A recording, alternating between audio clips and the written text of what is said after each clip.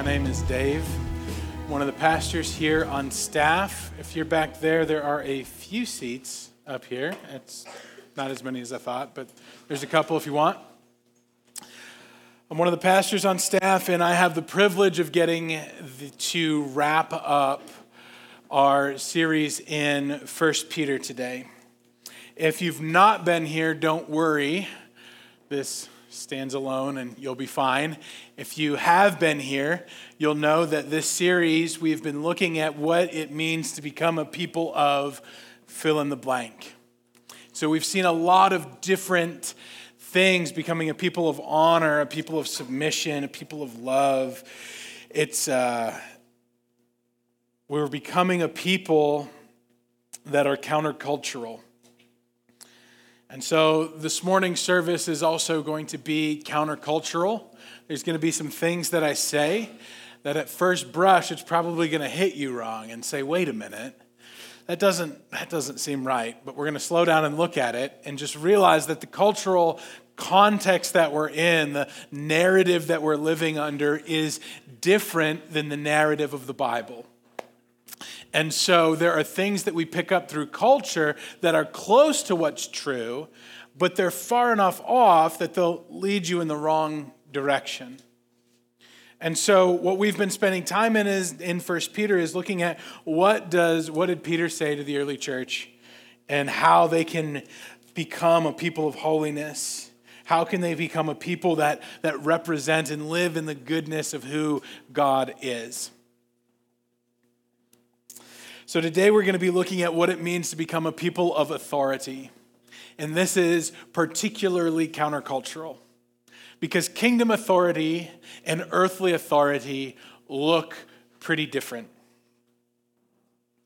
Kingdom authority comes from Jesus. Earthly authority comes from people. And I'm not disparaging earthly authority. It's important. Like there has to be bosses in charge of their employees. There are people, elected officials that are in charge of the government that help run that. There are professors who teach classes and they're in charge of that. There are, generals who are in charge of the army. Like authority is a real thing. It just exists. But human authority and divine authority look real different because human authority we get from people.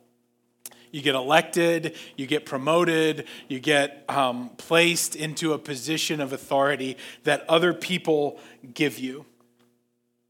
And oftentimes it's contingent on how good you are at something or how persuasive you are or how much time you've spent doing it.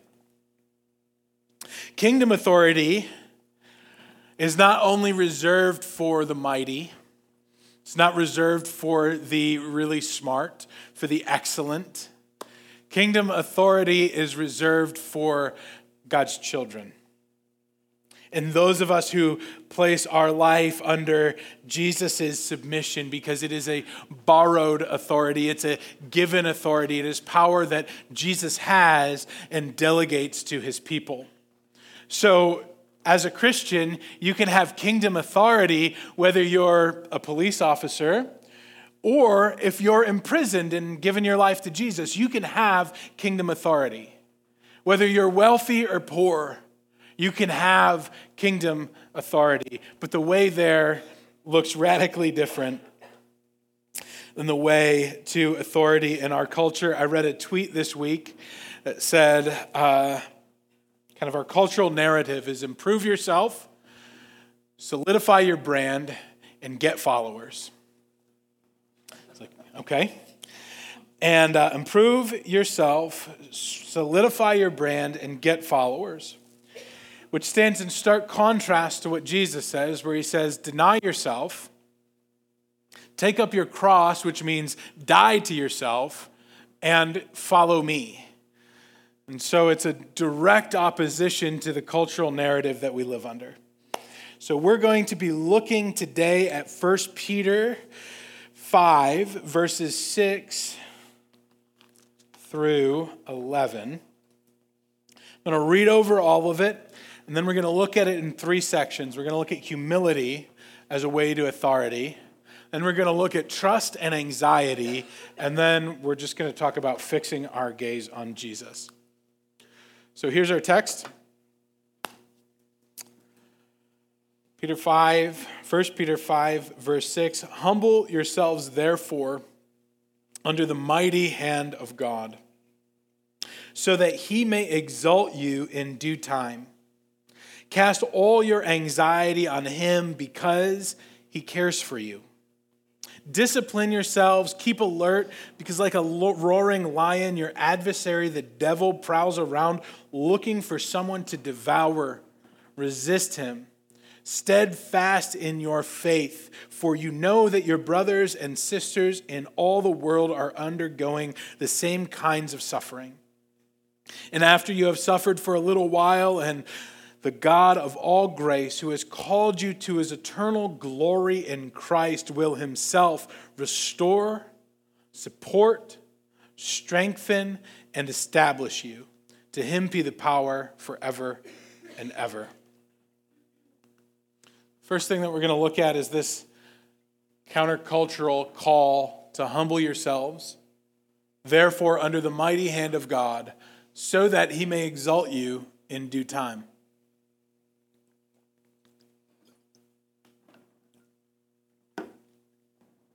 So why this? Why humility over pride? Why does our exaltation come as we humble ourselves under God? Isn't our job to exalt ourselves and try to position ourselves best so that we can take advantage of the situation that we are in? Why is the call to exaltation humility first? Well, for two reasons.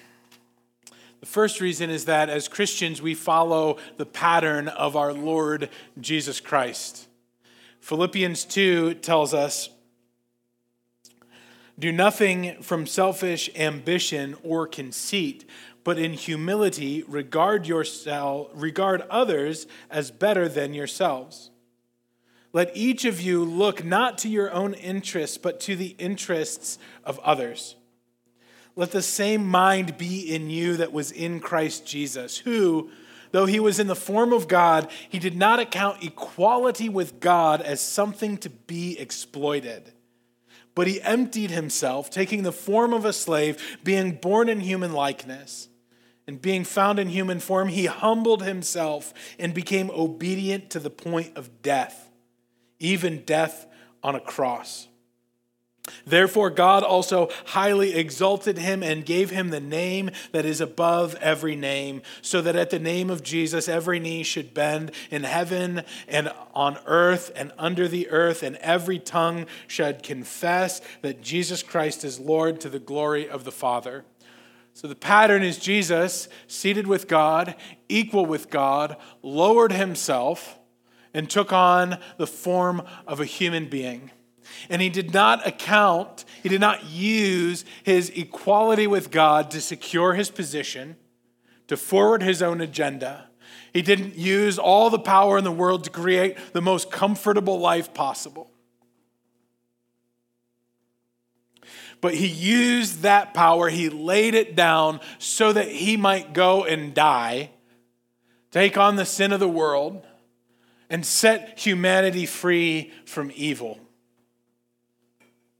So being found in human likeness, he humbled himself to death on a cross.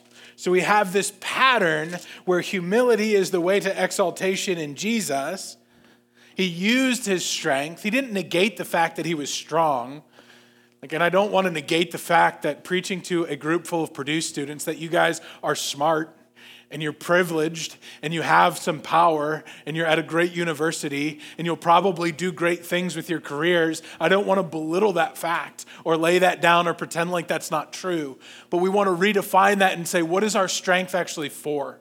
When we look at Jesus, he used his strength. He didn't deny his strength. He used his strength, but he used it for good. Lay it down, sinless life, death on a cross for the sake of other people. And as he did that, he was exalted and lifted up. We see in Ephesians another riff on this.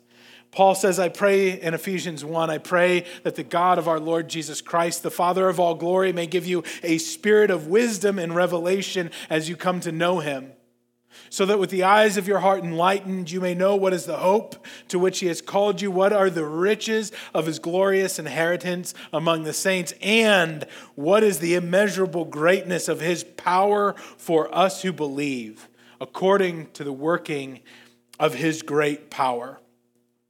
So he's saying, I want you to know how good God is, and I want you to know how powerful God is. And God is so powerful that he put this power to work in Christ when he raised him from the dead and seated him at his right hand in heavenly places, far above all authority and power and dominion, and above every name that is named, not only in this age, but in the age to come. And he's put everything under his feet and made him head over everything and over all things for the church, which is his body, the fullness of him who fills all in all. And so Jesus laid down, suffered, and died on the cross, but God did not leave him dead in the grave.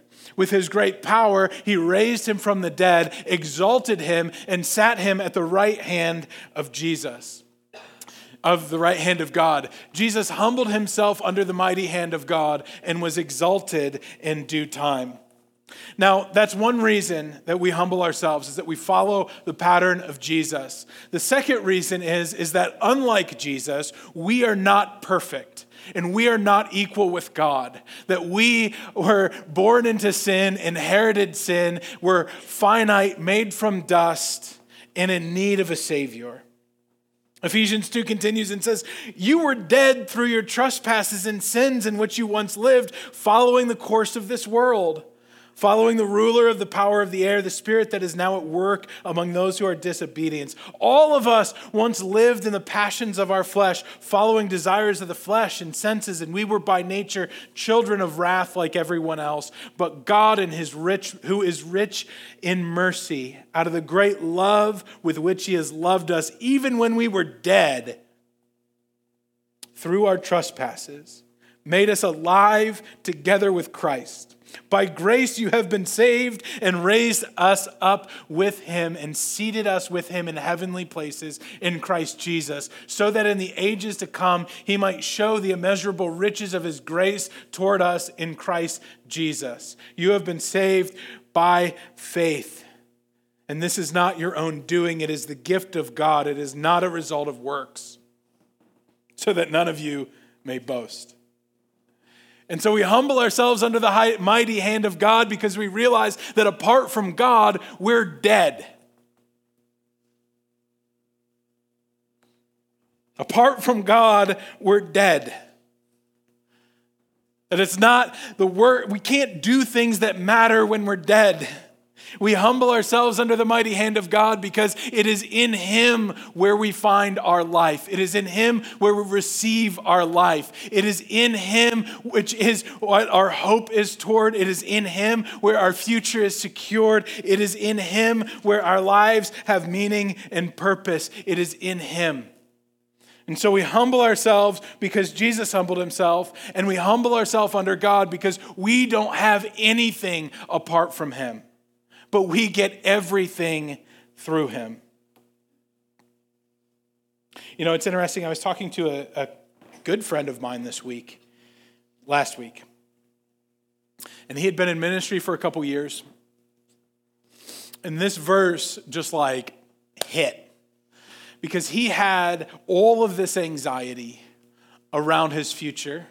He had all of this anxiety around comparison with other people and where he's at in his life stage and how things are working out. And it was not good. He had all of this anxiety. But what we realized when we were talking is that he had trusted Jesus. He trusted him as his Savior. That Jesus would forgive his sins. Which is really good and really important. But he had not trusted Jesus as his Lord. He had not humbled himself under the mighty hand of God. He was looking to exalt himself. He was looking to secure his own position. He was using his relationship with Jesus as a strategy to get where he wanted to go.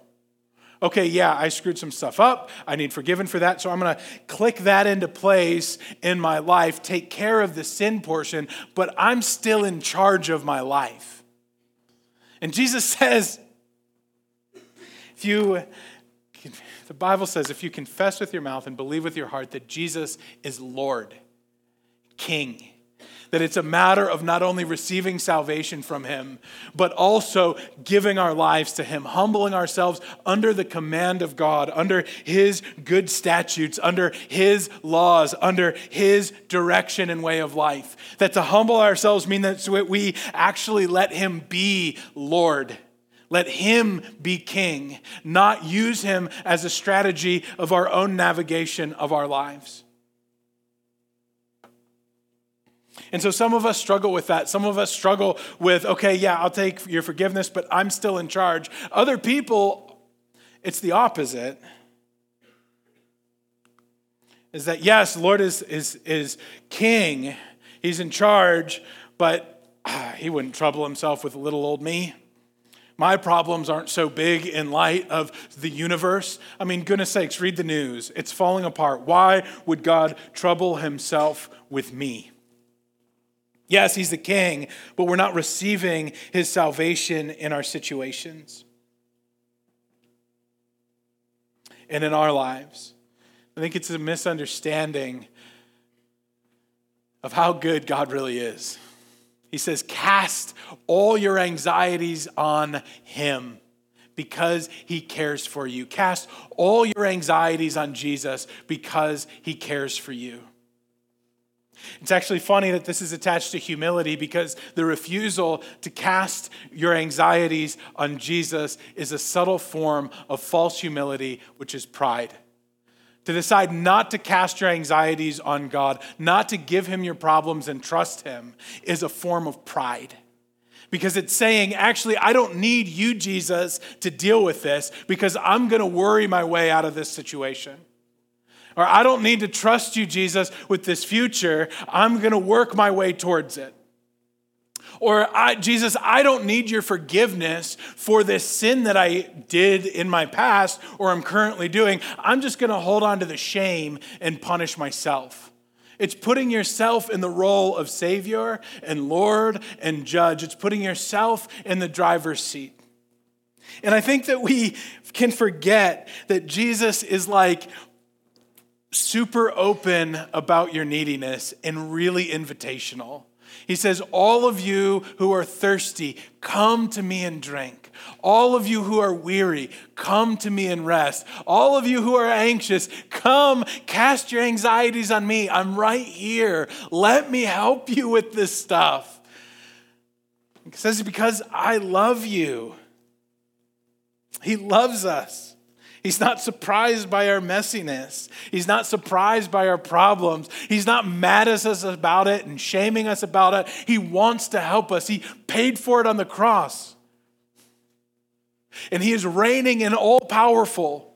And he's willing to step into the situation and to help us through it. So we're going to talk more about this in a minute, but because anxiety is a huge issue on Purdue's campus. I mean, shocking issue. I heard from a friend that 60% of Purdue grad students are on anti-anxiety medication. There's multiple weeks wait to get into CAPS to talk about anxiety issues. That every week I'm dealing with 3 or 4 people, at least, new cases of people struggling with anxiety. And so it's real. And so I want to know in our cultural moment, when we say cast all your anxieties on him, we're actually talking about something real that we're dealing with. And I don't want it just to be theoretical.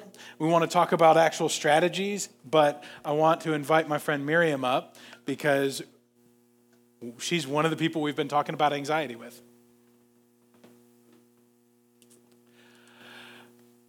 Guys, would you welcome Miriam for being so brave?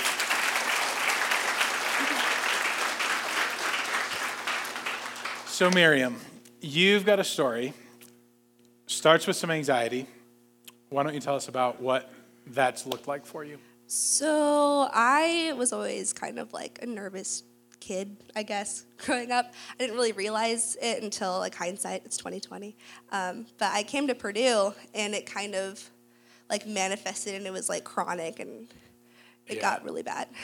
And that's really interesting. She said this in the first service, and I just wanted to note, like, that's not unique to you. And that might be, I'm assuming there's other people here who have dealt with a little bit of anxiety in their past, but when they came to Purdue, it just exploded. I've seen that a lot. And so just want to note that, like, if that's your situation, you're not alone. Yeah, so it got pretty bad. It was centered around, like, fear of the future. I kind of, like, came to Purdue with a plan and figured, I knew what I was doing, and I got here, and God was like, that's not the plan. And I kind of had this little, like, kind of yelled at him. I was like, what do you want from me? And I was freaking out. I call it my quarter life crisis, as opposed to, like, a midlife crisis. But that happened, and he kind of met me there, and he was like, well, yeah, this is not where I want you to be, so let's move and go somewhere else. And so I changed my major, and things got better, but it didn't go away. There was still anxiety under the surface. And then last semester, he completely freed me of that anxiety, and it was wonderful. Miriam, what did it look like? So it's sort of progressive, and there's a couple steps. Like, the first one is there's pretty massive anxiety, and in the process, you were, like, beginning to literally, like, humble yourself before God and allow him to have say over your future. And so that reduced some of it. And then what happened between that and what you said, total freedom? So I came to the realization that anxiety is just unreleased fear. And so once I was able to name it as fear, I was like, oh, yeah, there's things I'm actually afraid of. It's not just general nervousness all the time. And so, the big fear was fear of the future. And so once I identified that, when I was able to, like, directly see it, I could give it to God. And he was like, great, we're going to take that. And that's gone. Oh, that is really good. Anxiety as unreleased fear. And when you were able to recognize that and then name what the actual fear was, you're able to give that to God. Because in the first service, I said, okay, cast all your anxiety on him. That sounds cute and great, but I know any of you who have struggled with anxiety, like, that's what you try to do, right? And it doesn't necessarily move forward. But this idea of being able to identify not only, okay, here's general nervousness, but what is the root of that? What is the lie that you're believing or the future that you're afraid of? And so you can say, oh, wait a minute, I'm not just nervous, and God, I'm handing you my nervousness, but I'm terrified of the future. I'm actually handing my future to you. That's cool. So I did that, and it was great. And then the time came for me to plan my life. If I could live, like, minute by minute, I would. But you have advisors telling you, like, hey, you should probably think about what happens after graduation. So I made a tentative plan and brought it to my advisor, and I was feeling really good about it. I wasn't anxious about it at all. And I brought it to her, and she said something that I wasn't expecting her to say. She was like, this is great. You don't have to stick to it as long as you're like, happy in what you're doing, like, that's great. I was like, wow, that was really nice of her to say. But then I left that meeting more anxious than I'd felt in months, and I was confused. I was like, what? This is a great meeting. I don't know why I'm so nervous. And just, like, anxious again. And it was kind of frustrating. It's like, okay, we're back here again, But I realized that when she said that, she had shifted my focus from, like, what God wanted for me and, like, me looking towards, like, God's happiness and what he wants towards my own. Because she said, as long as you're happy. And I don't think it's, like, helpful to put all of that pressure on yourself to make yourself happy, because you can't. And so that's where all the nervousness came from. So once I realized that shift had happened, I was able to, like, shift my focus back to God and be like, okay, it's not on me to make myself happy, and that's not even the point. It's you. And then my anxiety was gone. Come on, that's awesome. Thank you so much.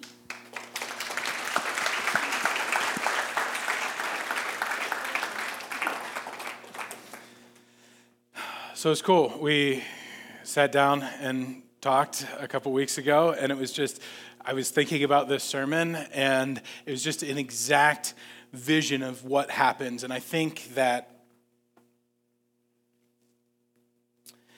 culture says, find your own happiness, that you're responsible for your own happiness, that you can find your own way, be your best you,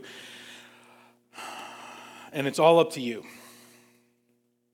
But when it's all up to you, all of a sudden, your future security is crushing. Because in the uncertain world that we live in today, it's really hard to be responsible for your future and to make accurate judgments about how we should navigate our lives. It's a lot of pressure. Even our own happiness, when we sacrifice for it and go after it, sometimes it leaves us radically unsatisfied. There's a time in my life when I sat down to dinner with some dear people that I love. And they had made a lot of sacrifices in order to eat well and to travel well. And they were doing just that. But we sat down to a dinner, and how good the salmon was that night mattered a lot. And it mattered a whole lot because there was years of sacrifice that were going into it in a pursuit of happiness that were resting on this little piece of salmon that could not hold the weight of sacrifice and life. And the pursuit of happiness cannot hold the weight of our life. To pursue happiness first and foremost, or to pursue financial security first and foremost, it's not enough to provide meaning. Happiness comes as a serendipitous side effect of being in the presence of God. That it comes as a tangential piece to a life of meaning that we pursue. And so when you pursue meaning and you have a great dinner, awesome.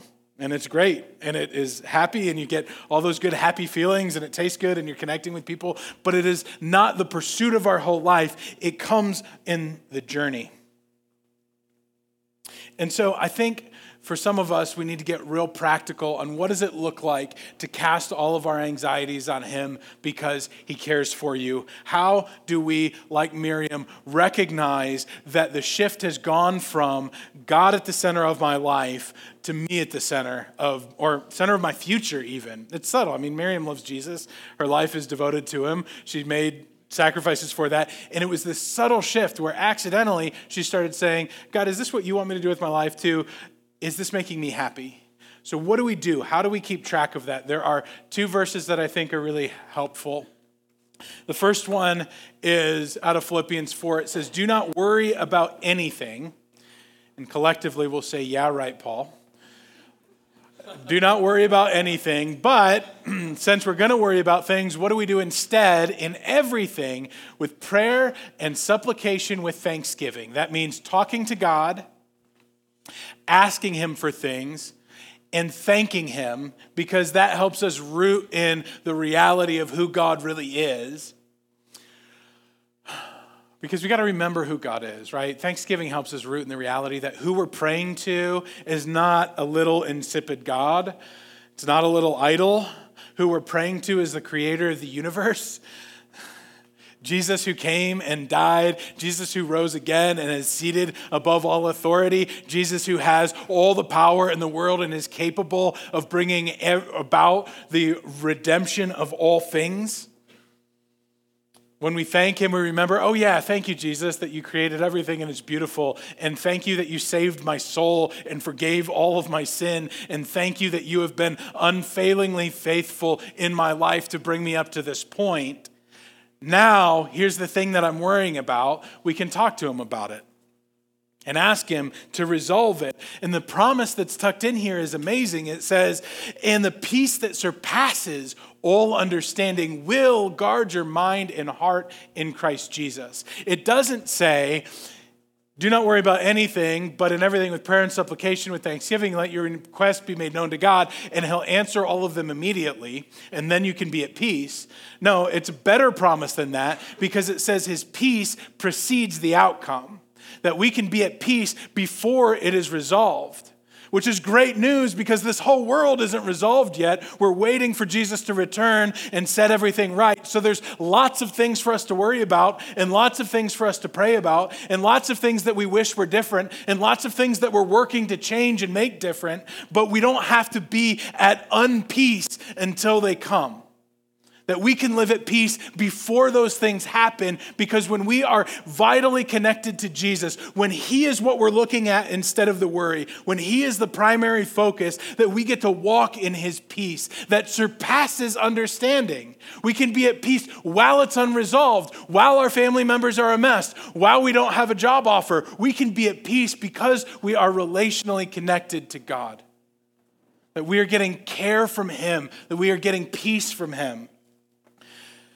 And it's again here in this Psalm 16. I'm not going to read the whole thing this morning, but it starts off, protect me, O God, for in you I take refuge. I say to the Lord, you are my Lord, and I have no good apart from you. And then he talks about how, when you choose idols, you multiply your sin, or your sorrows. When you have another thing in first place, when God isn't in first place, when we put something else there, our own happiness or our own security or our own future or recognition from other people, when we put that in first place, we multiply our sorrows.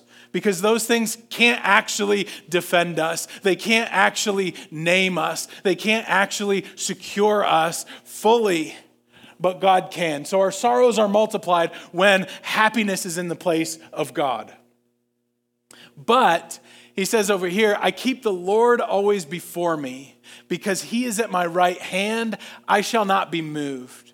Therefore, because instead of keeping happiness or my future or my worry or my stress always before me, it says, I will keep the Lord always before me. Because he is at my right hand. If you're a Christian, Jesus promises that he will never leave you and never forsake you. He says, me and my Father will come make our home in you, that he lives in us by his Spirit. He's right here. So we can keep him always before us. It's a little bit of a dance because we can put our problems in front of us, but we can also put Jesus in front of us. And we still see our problems because Jesus is invisible, but we can put Jesus in front of us, still see our problems, but see our problems through the reality of Jesus instead of dominating our field of vision. It says, because he's at my right hand, I shall not be moved. Because the Lord is before me, my heart is glad and my soul rejoices. And my body also rests secure. I don't know of 3 phrases that feel more different than depression and anxiety, but a glad heart, a rejoicing soul, and a secure body are like the opposite of depression and anxiety. And so, and we can trust God because he says, for you will not leave my soul among the dead. You will not allow your Holy One to rot in the grave. You show me the path of life, and in your presence there is fullness of joy. And in your right hand there are pleasures forevermore. We can see even the longing for pleasure and the desire for joys are found when we're walking in the path of life with Jesus. That we can rest assured that putting our trust in him is the safest place it can be, because God's promises are true and he promises us that he will not forsake us. So the last piece is, again, to fix our eyes on Jesus. After you have suffered for a little while, this is important. There's no promise in the Bible that you will not suffer. There's no promise that becoming a Christian means you will live a pain-free life and a problem-free life. In fact, the Bible promises opposite things. Jesus says, in this world you will have trouble. Great. But take heart, for I have overcome the world. The world is already in trouble. It's marred by sin. There's a devil that is roaming around looking to destroy us. There are all sorts of injustices and evils. We will have trouble. We will have suffering. But we also have a God who is present with us and capable of taking care of us. And he says, after you have suffered for a little while, the God of all grace, who has called you to his eternal glory, will himself restore, support, strengthen, and establish you. So he will restore you. That he is capable of healing the wounds in the past. He will restore you. He died on the cross. It is by his stripes that we are healed. He will restore you. He will forgive you for the sins of your past. Jesus himself will forgive you and he will restore you. He will support and strengthen you. One of my favorite verses is in 2 Corinthians 12:9. It says, "My grace is sufficient for you, for power is made perfect in weakness." That God's power is made perfect in our weakness. And when we can recognize our weakness, we can recognize our inability to do things without God. That's when we can rely on his support and his strength. And he says, Jesus himself will establish you. So much of our worry is attached, like Miriam's and my own, about future things, about how will I be established? Am I financially establishing my family well? Am I positioning myself well for the future? And Jesus says, I myself will establish you. That is ultimately in eternity, that he's going to establish us in a place that is in his glory, seated at his right hand. And he is capable. He's doing that ultimately. And these promises are also for now. That Jesus himself will restore us and support us and strengthen us and establish us now. He is with us. And he has all of the power forever and ever. To grace, how great